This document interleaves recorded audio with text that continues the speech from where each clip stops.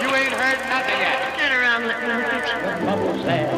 What am I going to do? Frankly, my dear, I'm gonna make him an offer. You talking to me?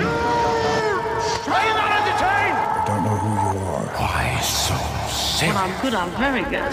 But when I'm bad, I'm better. He's a liar. Snap out of it. They call me Mr. Some boy's best friend is his mother. You have no style. You can bark all day, little dog.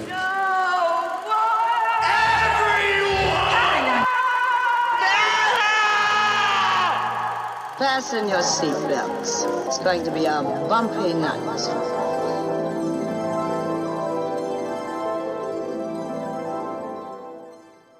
Hello, and welcome back to the Tinsel Factory. My name is Caitlin, and I'm your host.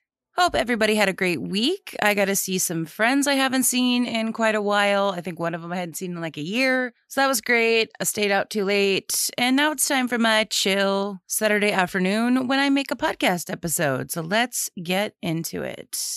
No movie theater movie reviews this week, as the only one I saw was Dungeons and Dragons again with a group of friends. So haven't had time to get to go do anything else. So I guess we're just going to go straight on into this week's topic. This month, we're separating fact from fiction for some of the greatest musical biopics about some of the greatest, or in some cases infamous, bands of all time. This week, we'll take a brief look at the history of the psychedelic rock band The Doors and the film that was inspired by their story. We'll also look into how accurate the film is to what actually happened in reality.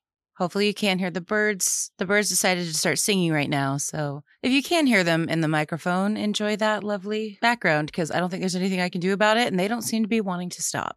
So with that, let's take our places. It's showtime. Be quiet, birds.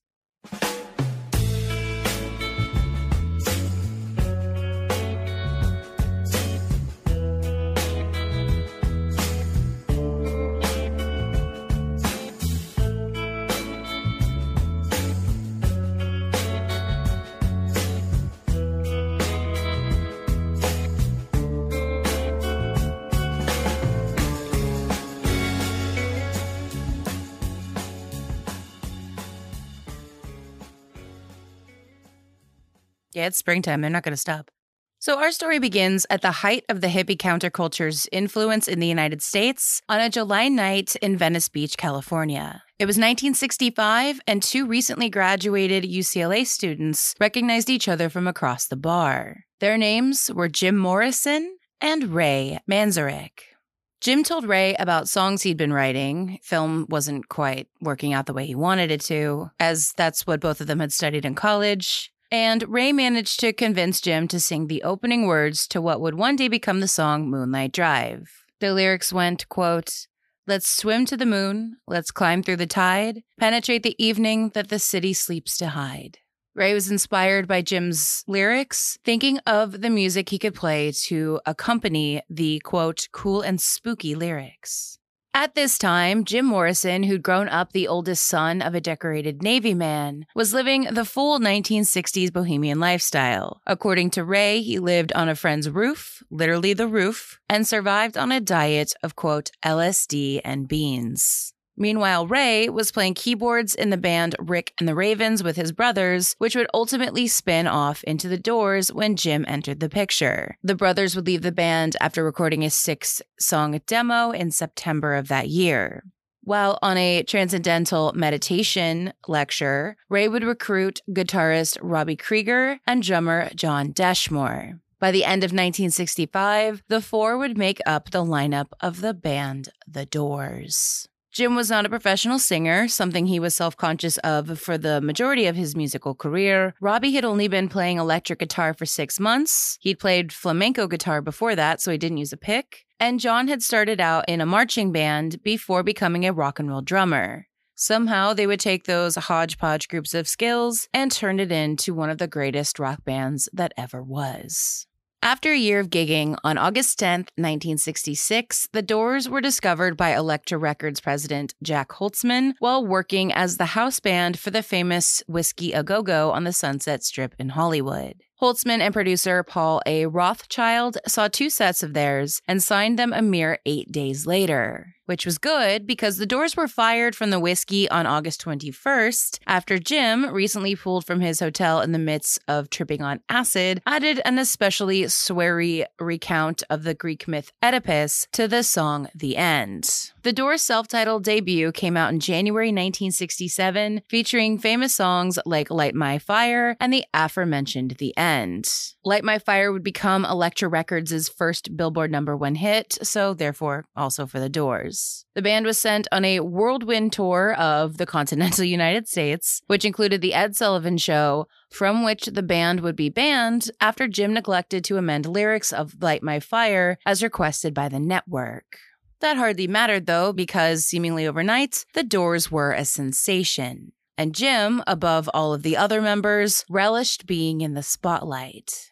The band's performances eventually spawned feral behavior from audience members, and footage of the band can be found quite easily playing on stage in the early days, featuring a half a dozen or so police actively on stage trying to handle the throbbing mobs. 9 months later, the band releases their second album, Strange Days, cementing themselves as one of the biggest rock bands in the United States. This album was released so quickly, only 9 months after their first, to capitalize on the fact that they were becoming crazy popular. In late 1967, during a concert in New Haven, Connecticut, Jim was arrested on stage in an incident that further added to his mystique and emphasized his budding rebellious image. Prior to the show, a police officer had found Jim and a woman in the showers backstage. Not recognizing the singer, the policeman ordered him to leave, to which Jim replied either "eat me" or "F you," depending on the source. He was subsequently pepper sprayed by the officer, and the show was delayed until everything could be sorted out.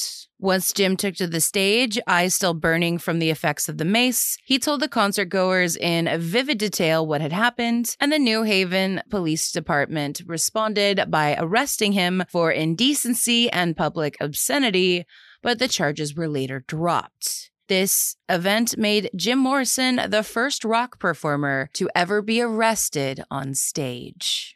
After this, it's been argued by many music historians that concertgoers came to Doors concerts for the spectacle more so than for the music. By the recording of their fourth album, Soft Parade, in the spring of 1968, the Lizard King, aka Jim Morrison's, drug and alcohol dependency was affecting the album getting made. That album would contain their last #1 hit in the United States. This album also marked the first time that the writing credits were split up between group members, mainly between Robbie and Jim, while before all songwriting had been credited to just the Doors. In 1968, 1969-ish, Jim decided to quit the band to focus on his poetry at his girlfriend Pamela Corzin's insistence. He was convinced by his bandmates to give it 6 more months. Shortly after that, they approached him about his drinking. Jim attempted to change his behavior and managed to remain sober for 1 whole week. By this point, Jim's alter ego of who he became when he drinks even had its own name, Jimbo Morrison. On March 1st, 1969, at the Dinner Key Auditorium in the Coconut Grove neighborhood of Miami, Florida, the Doors gave the most controversial performance of their career. The venue was a converted seaplane hangar that had no air conditioning, so it was hot as hell, and the seats had been removed by the promoter to boost ticket sales. So it's very hot, there's nowhere to sit unless you want to sit to the ground and potentially get trampled, so, not the greatest place to keep people in super chill moods. And Jim Morrison's actions were not going to help matters. He had been drinking all day and fighting with his girlfriends and had missed 3 different connecting flights to Miami. By the time he arrived, he was obviously very drunk, the concert was over an hour late, and everybody was hot and cranky. The crowd of 12,000, packed into a facility designed to hold just about half that, was then subjected to random silences in Morrison's singing, which strained the music from the beginning of the performance. Morrison had recently attended a play by an experimental acting company and was inspired by their quote-unquote antagonistic style of performance art. You know who you probably shouldn't antagonize? People who stood in a hot hangar for hours waiting for you to show up so they could listen to you sing, and then you don't sing, you just weirdly pause in your songs. Morrison also taunted the crowd for good measure, shouting things like, quote, "Love me, I can't take it no more without no good love." And after someone in the crowd threw a bucket of orange paint, quote, "You're all a bunch of effing idiots."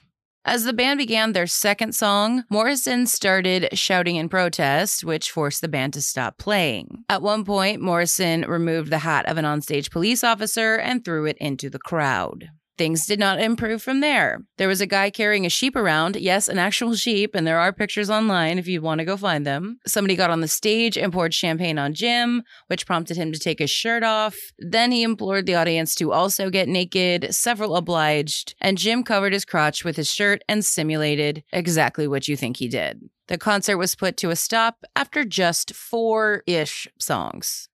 Because Florida, 4 days later, the Dade County Sheriff's Office issued a warrant for Jim's arrest, claiming that he exposed his penis while on stage, shouted obscenities to the crowd, simulated oral sex on Robbie, and was drunk at the time of his performance, which, last one's true. But no concrete images of the lewd acts exist, and the only person who claimed to see Jim's family jewels was related to the arresting officer. Despite all this, Jim was convicted and sentenced to 4 or 6 months in jail, depending on the source, with hard labor, and ordered to pay a $500 fine. Morrison remained free, though, pending an appeal of his conviction. As conservatism began to surge in protest of the counterculture, even the rock and roll press turned a negative eye toward the Doors. Radio stations stopped playing their music, and every major city left on their tour canceled their date with the Doors. So, what did they do? Went back and recorded another album. During the recording of their 5th album, Jim got in trouble after harassing airline staff during a flight to Phoenix to see the Rolling Stones perform. Both Jim and his traveling companion were charged with, quote, interfering with the flight of an intercontinental aircraft and public drunkenness. These charges were also dropped. Also around this time, Jim was taking the sudden deaths of musician friends Janis Joplin and Jimi Hendrix, who both died of drug overdoses at the age of 27, incredibly hard. He reportedly told people that they were looking at number 3, meaning himself, as his 27th birthday was just around the corner, and if anything, his drug use was ramping up.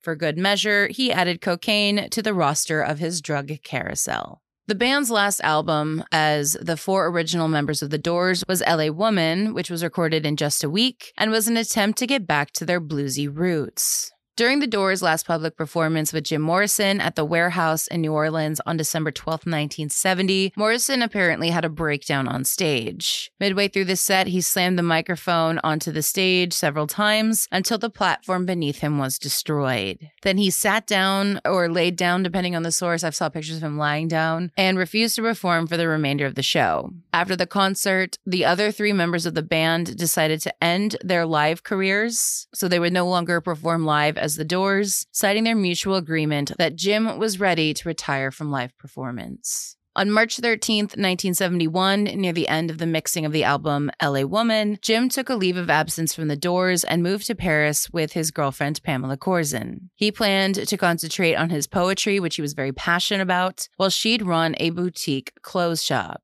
They also thought they'd stop drinking and once and for all get their lives together. And for a while there, everything was okay. Jim shaved the beard he'd grown to hide his weight gain. LA Woman came out in the United States and was heralded as their comeback album. But Jim never stopped drinking and developed a chronic cough, to which a doctor told him to stop drinking or his condition was going to continue to get worse. On July 3rd, 1971, after a day of drinking, Jim Morrison was found dead in the bathtub by his girlfriend. Despite the absence of an official autopsy, the reason of death was listed as heart failure. He was laid to rest in the Poets' Corner of Père Lachaise Cemetery in Paris on June 7th.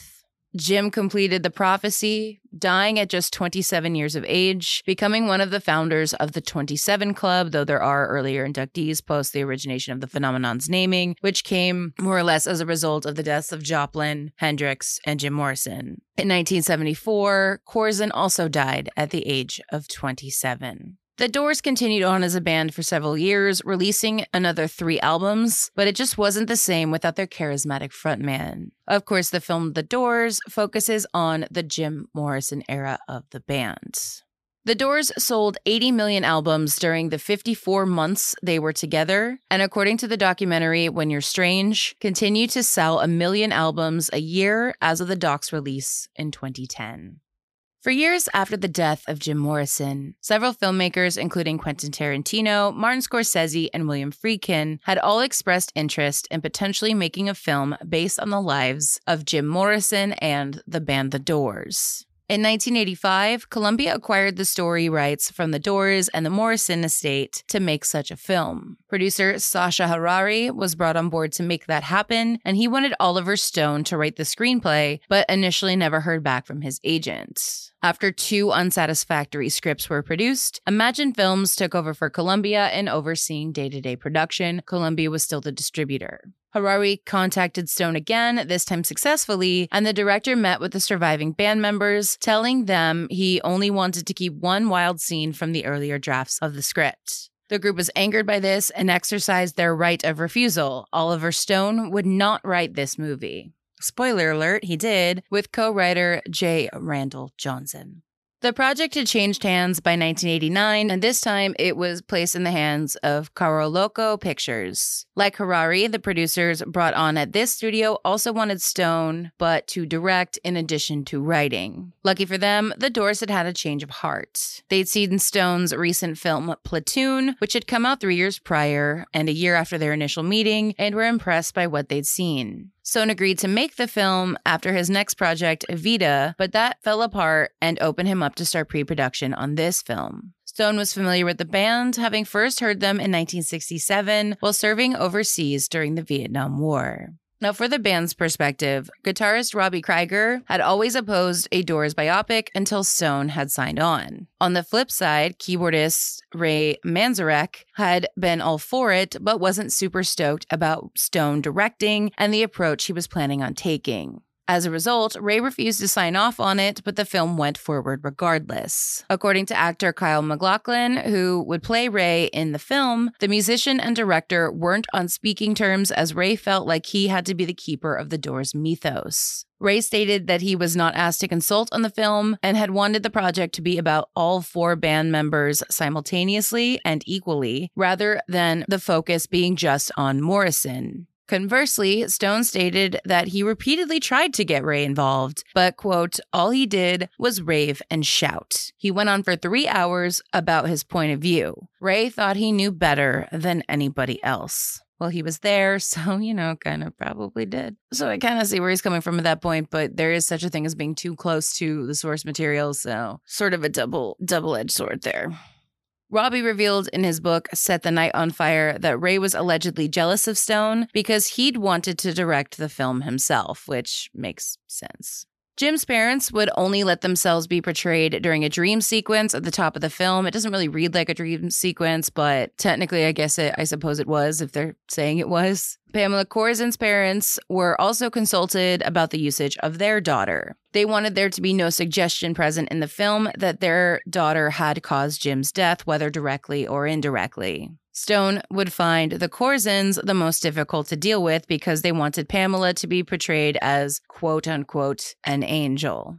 While researching the film, Stone read through transcripts of interviews with over 100 people about the band and their lives and just that era in general. He wrote the script in the summer of 1989. Stone first picked songs he wanted to use within the film and then wrote, quote, each piece of the movie as a mood to fit that song. The Corzins did not like Stone's script at all and tried to slow the production down by refusing to allow any of Jim's later poetry to be used in the film. They had the rights to it because when Morrison died, Corzin had gotten the right to Jim's poetry, but when she died, her parents got the rights to it. In the 10 years of development hell preceding all of this, several actors and performers, including Tom Cruise, Johnny Depp, John Travolta, Bono of U2, and oddest of all, in my opinion, Richard Gere, were considered or expressed interest in playing the role of Jim Morrison. Stone initially offered the part to Ian Astbury of The Cults, who turned down the role because he was not happy with the way Jim was going to be portrayed within the film.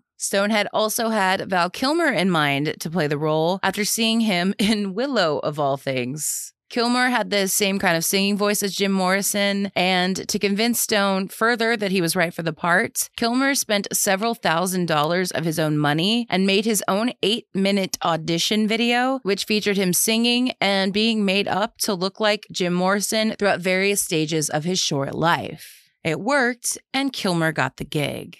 To prepare for the role, Kilmer lost weight and spent 6 months rehearsing Doors songs every single day. In total, the actor learned 50 songs, only 15 of which would be performed in the film. Kilmer also spent hundreds of hours with the Doors producer Paul A. Rothchild, who told the actor loads of anecdotes that he thought might help the actor get into the mindset of Jim Morrison. He also helped out with developing some of the idiosyncrasies and pronunciations the late musician had had. Kilmer also met with Robbie and John, but Ray refused to meet with him. All the work paid off, it seems, as when the Doors heard Kilmer singing, they could not tell whether the voice belonged to Kilmer or their friend Jim.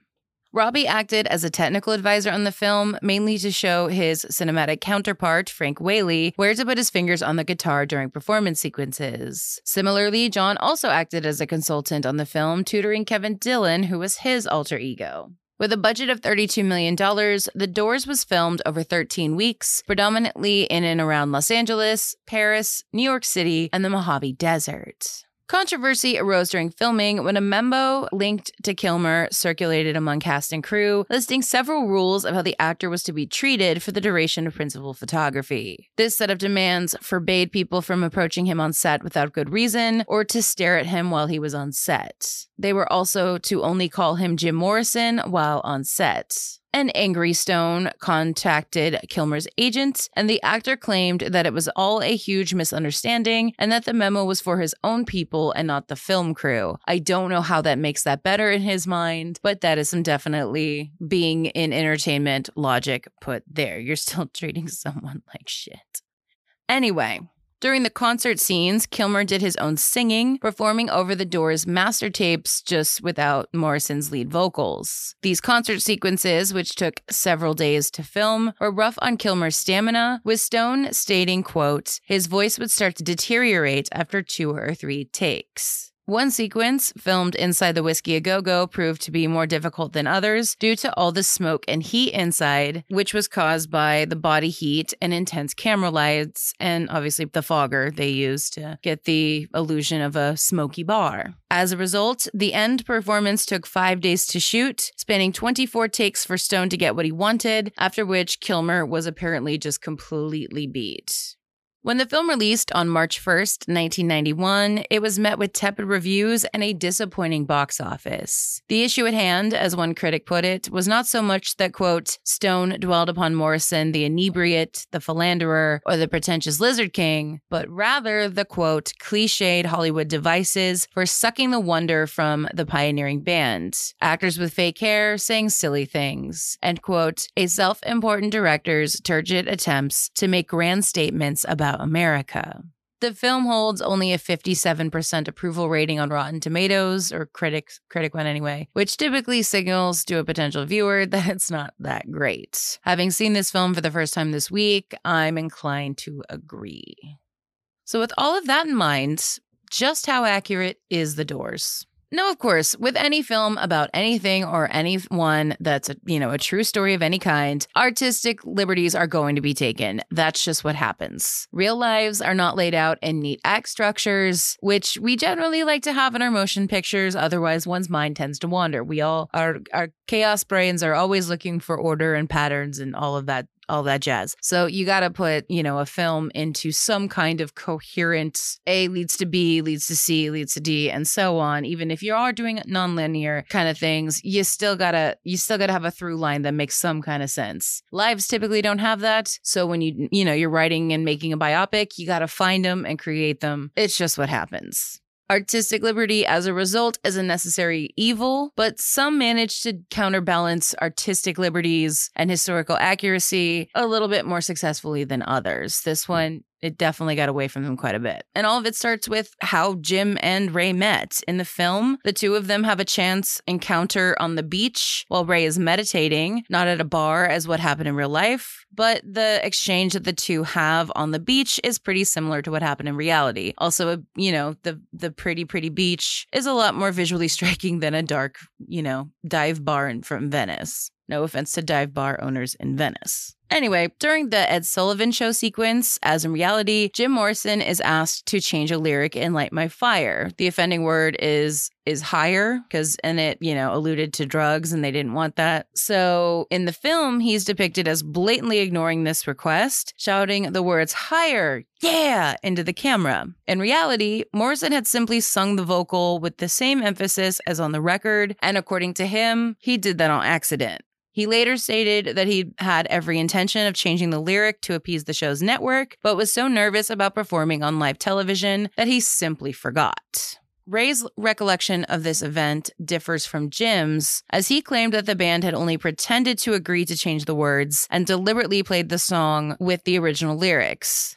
Kilmer is also attired historically inaccurately. In the scene, he is seen wearing a black shirt, when in reality, Morrison had wore a white shirt and a black leather jacket for this particular performance. Another inaccuracy can be found in the character of a seductive female magazine photographer who, it's been widely reported, is based on 16 magazine editor Gloria Stavers. At the very least, the dialogue from this scene is from an encounter she had with Jim Morrison. This character is portrayed as having taken the famous quote-unquote young lion picture of Jim Morrison in New York City in 1967. In reality, this particular photograph, as well as nearly all of the photographs, publicity photographs more specifically, taken of the band for their first album, all of them were taken by a male photographer in Los Angeles in November of 1966. In the film, the band is shown being fired from the Whiskey A Go-Go without having gotten their record deal. They're actually offered it in the alleyway after they get kicked out of the bar. In reality, they'd signed it 3 days prior to their firing from the Whiskey.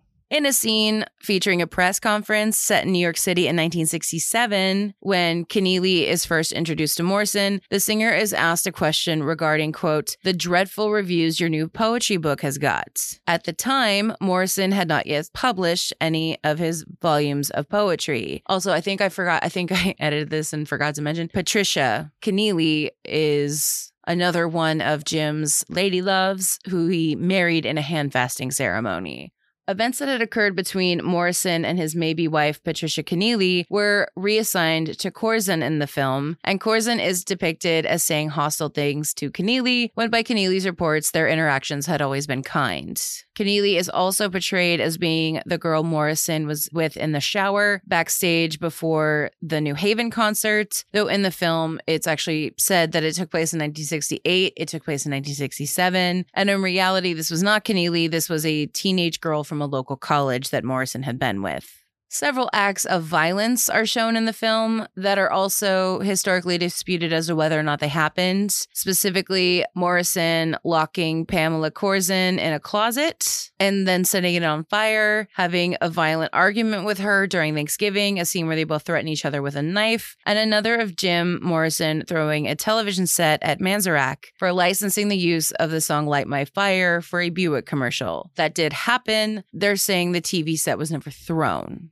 Even though Manzarek was always open about Jim's tendency to go into blind rages, those who'd been present during this time agree that the film, and therefore Oliver Stone, took a ton of liberties, creating events that never took place. Stone was also open about this fact and confirmed it during his DVD commentary for the film, specifically confirming that the Thanksgiving scene never took place, nor did the scene featuring the band members heading to the desert, where Morrison encourages them to trip on psychedelic drugs and then kind of acts as a shaman for all of them as they go through the trip. This happens kind of early on in the film. John Densmore is portrayed as hating Morrison when the singer's personal and drug problems begin to dominate his behavior. However, Densmore has stated in his biography, Riders on the Storm, that he never confronted Morrison about his drunken behavior. Robbie, John, and Patricia, like I said earlier, were all technical advisors on the film. However, they have all said that though they were giving advice throughout, Stone more often than not chose to ignore them in favor of his own visions of the story.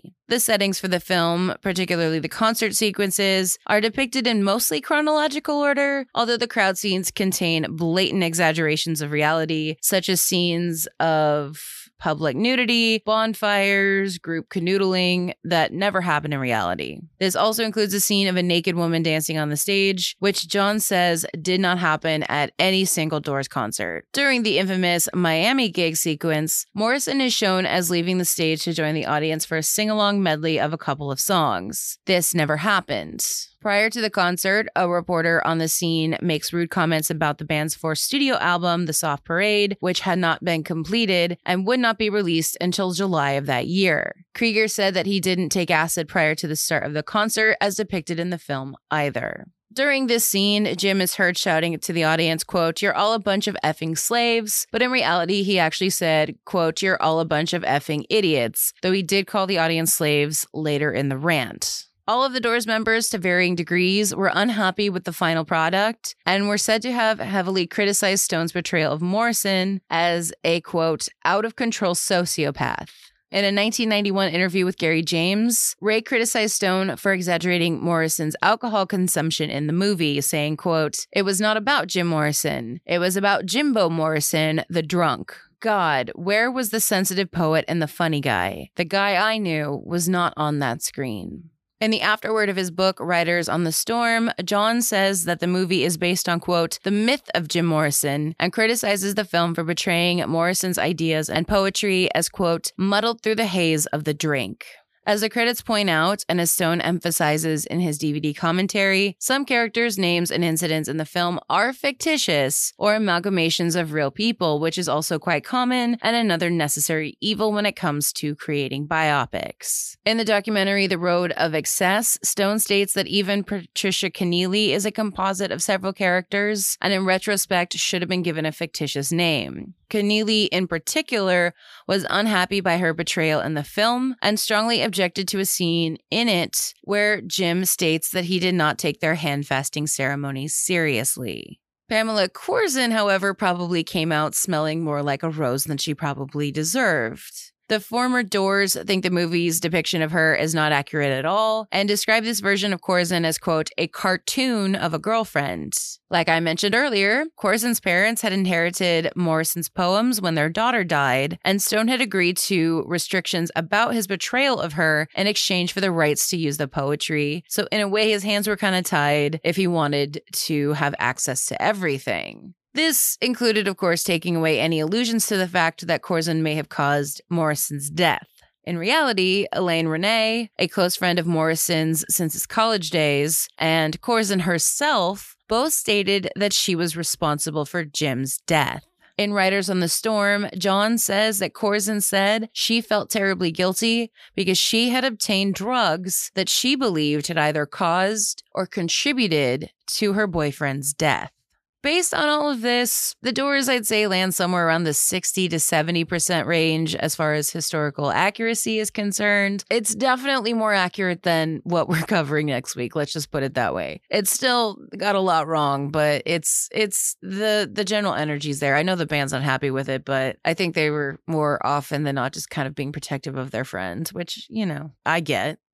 Jim Morrison and the Doors continue to be rock and roll icons to this day, and even if you don't know their songs as theirs, you've definitely heard their music extensively. The Lizard King's voice continues to drone through the airwaves over 50 years after his untimely demise, and will continue to do so for at least 50 years to come. I can do anything! Mr. Morrison, how'd you like to go make a record? Sure, why not? Jim Morrison, the god of rock. The network have told us that they have a problem with the lyric, "Girl, we couldn't get much higher." They asked if you could say, "Girl, we can't get much better." Girl, we couldn't get much higher. Yeah! I love it when you sing to me. I'm the poet and you're my muse. You hear them out there? It's you they want now. And that's going to do it for this week. If there's anything you'd like me to cover in the future, please reach out on social media where I also post photos for each episode. At Tinsel Factory Pod on Instagram, on Facebook at The Tinsel Factory, or you can always email me at tinselfactorypod@gmail.com. I've got a Letterboxd account which features my watch list, film diaries, and recommended viewing for this episode. You can check it out at the link in the show notes. I'm relying on word of mouth to get this podcast out there, so if you could please rate, review, and subscribe so that other people can find this podcast, that would be a huge help. In order to keep making the podcast, I've set up a support page, the link of which you can find in the show notes. If you'd like to help out in any way, I'd very much appreciate it. I've also got the Buy Me a Coffee, where you just buy me a coffee. I didn't have a coffee today because I had a very slow morning because I was out till 2 a.m. like a heathen in my 20s when I'm a old person in my 30s. So I'm having a smoothie with a bunch of green crap in it because that's what you have to do when you live in LA and you're in your 30s and you drank last night. I've also got merch. Check it out at the link in the show notes. Next week, we separate fact from fiction from the 2018 film Bohemian Rhapsody and the band that inspired that film, Queen. Thanks again for listening, and until next time, that's a wrap.